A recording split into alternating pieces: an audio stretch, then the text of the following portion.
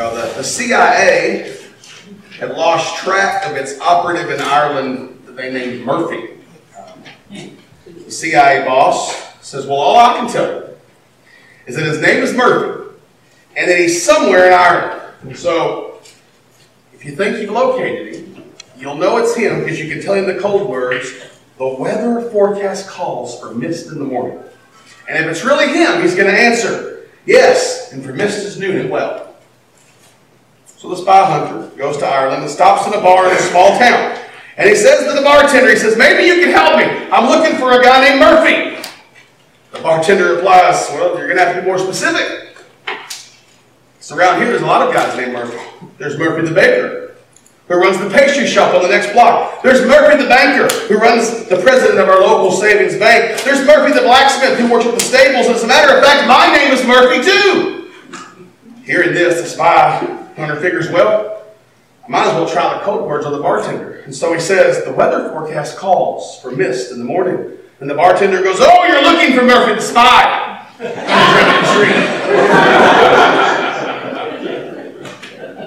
This morning, we are still leading to Easter. We are going to look and examine one of the most powerful scenes in all of Scripture. It takes place just after the Last Supper at a place that we have come to call the Garden of Gethsemane. And it's here that we find Jesus in Luke 22. We find him tempted one final time. And now this is talked about in all the Gospels, really. But we're going to be in Luke 22. We'll use details from every one of them probably at some point. But this morning we're there in Luke 22, starting in verse 39. And there it says, he went out and made his way as usual to the Mount of Olives, and the disciples followed him. When he reached the place, he told them, pray that you may not enter into temptation. Then he withdrew from them about a stone's throw, knelt down, and began to pray, Father, if you were willing, take this cup away from me. Nevertheless, not my will, but yours be done. Then an angel from heaven appeared to him, strengthening him. Being in anguish, he prayed more fervently. His sweat became like drops of blood falling to the ground. When he got up from prayer and came to the disciples, he found them sleeping, exhausted from their grief. Why are you sleeping? He asked them. Get up and pray so that you won't enter into temptation. Let's pray. Father God, we come to you right now. We thank you and we praise you for your blessings. Father, we ask right now that you would be with us this morning. Father, use me as a vessel. The words that I speak be yours and yours alone. Father, thank you for loving us. Thank you for this account and all the truth that it contains. And we ask all these things in the name of your Son, Jesus, and for his sake, and all God's people said. Amen. The CIA man in the joke had made the mistake of thinking there would only be one guy named Murphy. How many of us, when it comes to this story, picture a pretty little garden with a sign that says, Garden of Gethsemane? I know that's what I always thought growing up, right? It was this little garden. We've seen the pictures. We've seen these things where this is the Garden of Gethsemane. We just thought, hey, it's the place we're going to go. If I put it in Google Maps, surely it'll show me how to get there, right? That's what it is. But Gethsemane literally means oil press. So the Garden of Gethsemane wasn't the Garden of Gethsemane. It was a Garden of Gethsemane. There was more than one. This was literally the place of the oil press. Now, how this oil press works is very important to our story. It's very important to what's going on here. Now, you may have seen pictures or movies of animals turning a millstone, right? The horses, or the cows, or the oxen, they just walk around and they go, and as they go, it's crushing things. Well, that's the first step in getting the olive oil. This reddish liquid would come out as the olives are crushed under the millstone. And the liquid carried in it bits of leaves and twigs, the skins, all that stuff, all the dirty stuff. And so the paste that forms from this is scooped up and then spread into a burlap cloth. Then the cloth is then placed under a stone column on which weight can be added, the Gethsemane. The more weight that's added, the more oil comes out. And this time the oil is pure. All the dirtiness is gone. All the filth is gone. So getting pure olive oil in Jesus' day was a two-part process. First, you would crush the olives. Then you would purify, press the oil out. The site that most historians believe is the Garden of Gethsemane is on a ridge overlooking Jerusalem. So Jesus, on the night before his crucifixion, makes his way to the garden of the oil press to pray over what is to come. And in the garden, Jesus was put under great pressure.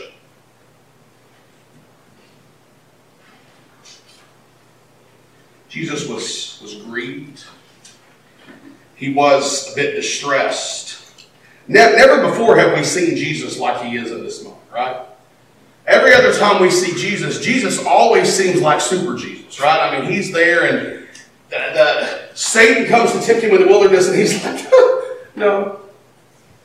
Man, not bread alone, well, yeah, but every word that comes from the mouth of God, we don't do that, Satan. I mean, it stands up to him. The Pharisees come in, the Sadducees come in, they come and attack Jesus, and he stands up to them. He looks at the religious leaders today and he calls them vipers. And he tells them they're sons of the devil. I mean, this is the Jesus we're used to. When we get to the garden, and Jesus looks a little different. He looks like there's something going on. We've watched him heal the sick. We've watched him make the blind see. We've seen him cast out demons. We've seen him raise the dead. And now, he's distressed.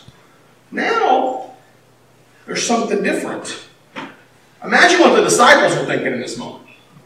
Especially these three that he takes with him. Their fearless leader may have, on some levels, appeared afraid, right? I mean, this was the first time. What was this about? Jesus, in this place, is contemplating feeling something he had never felt before. He's in a place where something's about to change. Have you ever been in one of those spots where you know the next step that you take is going to change everything? That's where Jesus is. He knows the next step that he takes. He knows when he leaves this garden, the next step that happens is going to change everything. He knows within this little place where he's by himself talking to his Father, he knows that something's fixing to happen. Because in the garden, Jesus felt sin for the first time. It's the first time. That's almost hard for us to wrap our minds around, isn't it? We're so used to sinning in our lives that the idea of never having sinned before, that blows my mind. But Jesus, until this point in his life, has never felt sin.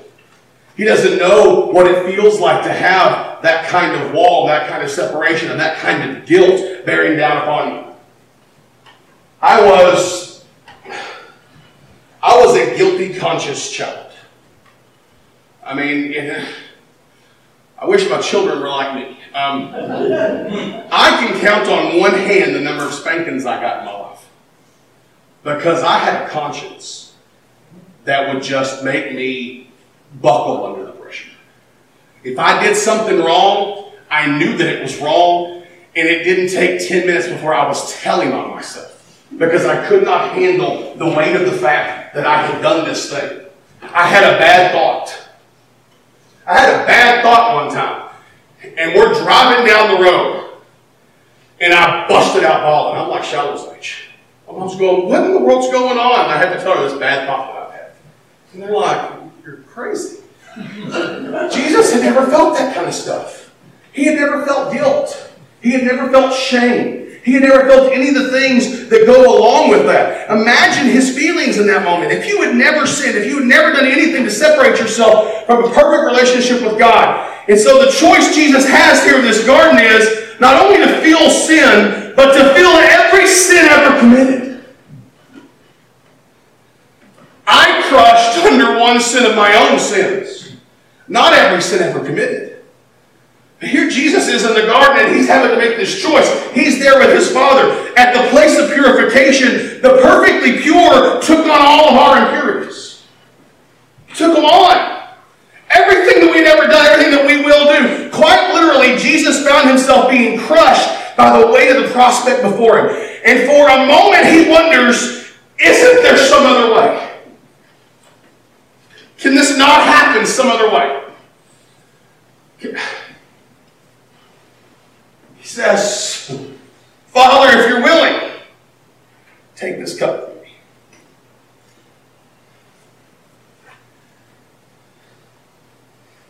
Your child looks at you and says, Daddy, this? Man, it's hard. Because sometimes we want to say no. It's okay, you don't. Father, is there any other way? It's one thing to know that you're going to do something. It's another thing to actually begin to do it.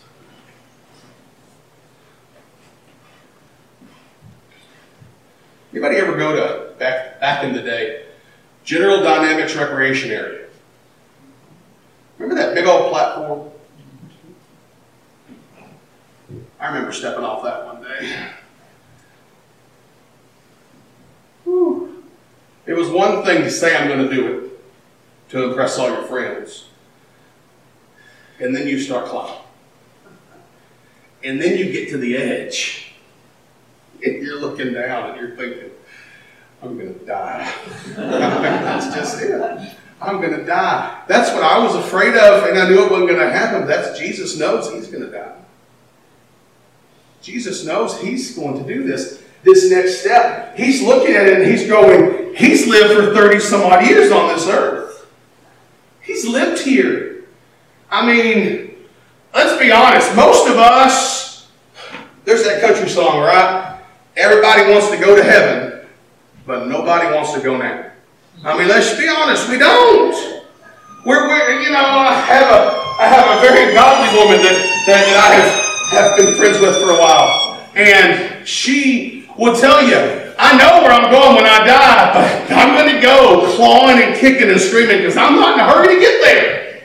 I'm not in a hurry to find my way there. And so we find these things and we find ourselves in those situations where we're going, okay, this next step. You know, for you it might have been the first time you went hunting. The first time you go to pull that trigger is a completely different experience. Because you can imagine it and you can think about it, but when you pull the trigger, the life's going to end. There's something different. Or maybe for you, it's speaking in public. Some people can't get up and speak in public. They just can't do it. They will freeze up. It'll be done. It'll be over. Some people, maybe it's marriage. You know, some people can't take that step. Maybe it's surgery. First time you ever had surgery. I don't know if I want to have surgery. I'm scared. But Jesus is here. Things are going to change. This if here wasn't a lack of faith. It was a sense of urgency. It was this idea that I'm perfectly submitted to your will, Daddy, but is there some other way? Is there some other way I can do this? Because this cup that he talks about, what's the cup? Well, Isaiah 51:17 talks about the cup of his anger. Jeremiah 25 talks about the cup of his wrath. And Revelation is the cup of his wrath. In Matthew's account, he prays the same thing 3 times. 3 times. I don't blame him. I mean, you know, my kids, when I tell them no, they ask over and over and over again, are you sure, Daddy? Are you sure, Daddy? I don't blame Jesus one bit on that not going, are you sure, Daddy? Is there any other way? Can I do this some other way? Because here he is. He wanted to be sure. He wanted to know this is what needs to happen, because when he takes this cup, the pressure is going to be so great that the human body physically should not be able to withstand it. Because when he takes the cup, he goes through a process which medically is known as hematidrosis. Hematidrosis. A condition where a person's pores bleed because of severe stress. The capillaries in his head began to swell, and they swelled to such an extent under the pressure that when he sweat, his pores were literally pouring out blood. And it was dropping to the ground because of the weight of your sin, the weight of my sin. The prospect of what was coming was so great that his capillaries burst, causing him to sweat blood. Under such great pressure, an angel is sent to minister to him and to take care of him and to do all those things. And honestly, what's going on? He gets up and he goes back to where are the disciples? They're asleep. They're asleep. The disciples in this moment are painting a picture of why Jesus must do what he had come to do. Because we can't do it ourselves. He gave them one prayer, right? He gave them one job. That's the irony in all this. Jesus had given the disciples one job, one task, one request to accomplish while he went through this agony. Pray that you may not be tempted. Jesus knows what he's going in the garden to do. But he doesn't say, pray for me. Pray that I have strength. Pray that I can walk through. He doesn't say pray for me. He says pray for you. Pray that you won't be tempted. Pray that you can overcome. Pray that you can do the things that need to be done here. And they couldn't do it. 3 times in Matthew, he comes back and he finds them sleeping. Jesus is experiencing the greatest agony he will ever experience next to the cross. And all he asks is that they pray and they fail miserably. You know, something here is that there's something about the importance of prayer. About where we need to be in prayer. The last words he says to his disciples before the end is pray that you won't be tempted. Pray because what's fixing to come. Pray for you. Pray for your strength. Pray for what you need to do. Jesus understood that without prayer, the hard things of life would overtake us. That still holds true today. We have to pray. And that's why Jesus had to go through this. We couldn't do it. We can't do it. We cannot get it done. We can't follow all the laws of the Old Testament no matter how hard we try. It's impossible to do. It's an impossibility for us because we have selfishness raging within us. We have all these things going on. And so Jesus just says, pray and pray. Pray for you. Pray that you have strength. Pray that you don't enter into temptation. Pray. But Gethsemane also paints this picture of what's to come. There's 2 big events of the work of Gethsemane that paint the picture here. Jesus had just instituted the Lord's Supper. And this experience of Jesus in the garden clarifies it. Remember that first step of making olive oil is to crush the olives under the millstone. In the next 24 hours, Jesus is going to find himself crushed by those who would seek to kill him. They're going to flog him. They're going to beat him. They're going to mock him. They're going to take that cat o' nine tails and they're going to beat him until his flesh looks like hamburger meat hanging off of him. He is going to be crushed beyond anything that we could ever imagine. And then they're going to nail him to the tree. And on that cross, Jesus is going to feel the full impact of our sin. And for the first time ever, he's going to feel alone.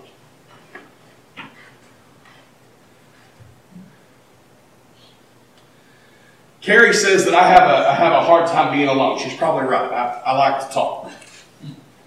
Carrie could stay in the house for weeks. Or she thought. She found out during the lockdown she can't. But she's okay being alone. I'm not. I like to talk. Jesus had never been alone. Ever. In the beginning was the Word. And the Word was with God and the Word was God. Jesus had never in his life, his existence, been alone. And on the cross, for the first time ever, let's get this right, he wasn't alone, but he felt alone. Daddy, why have you forsaken me? Why am I going through this by myself? Where are you? Is basically what he's crying out. That's what we remember when we take the bread of communion, the body of our Creator, our Savior, beaten down, bruised, crushed for our sins, for our imperfections. And just as the olives were crushed under the millstone, Jesus will be crushed during his death on the cross. That's what we remember. But just as the fluid that flows from the millstone is red, the blood of Jesus flows down the cross.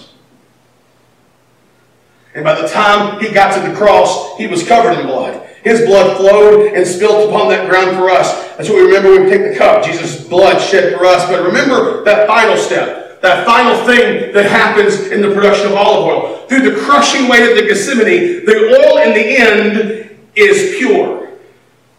What a beautiful picture. Through the sacrifice of Jesus, what was once our dirty, filthy sin residue is cleansed and purified until what flows within us and from us is the purity of Christ himself. He takes all the impurities and he takes all these things, just like the Gethsemane took all those things from the oil to make it pure. Jesus, in being crushed, makes us pure. It's not an accident that Jesus has this encounter in a place called Gethsemane. The very process of purifying olive oil is a picture of the very thing that Jesus was going to go through in the next 24 hours. He did all this not to purify himself, but to purify us. At the place of purification, the perfectly pure took on our impurities in order to give us his purity. Man, how amazing is that? What kind of picture is that for us to see? Because this isn't simply Jesus went and prayed. This is Jesus goes to the place that is the best description of what he is about to go through. And he lays down on the ground and says, Daddy! Please! I know. I know this was our plan. I know that this was the plan from the beginning, but Daddy, is there some other way? Is there something else that I could do? But if there's not, I'll do it. But if there's not, I'll do it.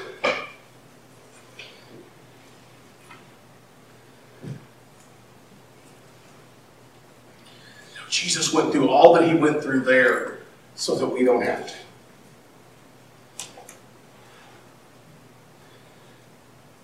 He was crushed and perplexed and felt alone for the first time so that we don't have to feel those things. Because we can have his Spirit within us. Jesus felt alone so that we would never have to.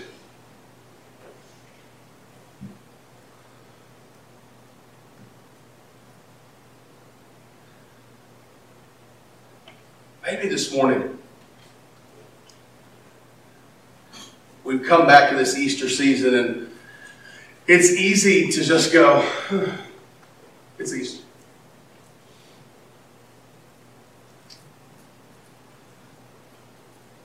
But everything about who we are is about Easter. Everything.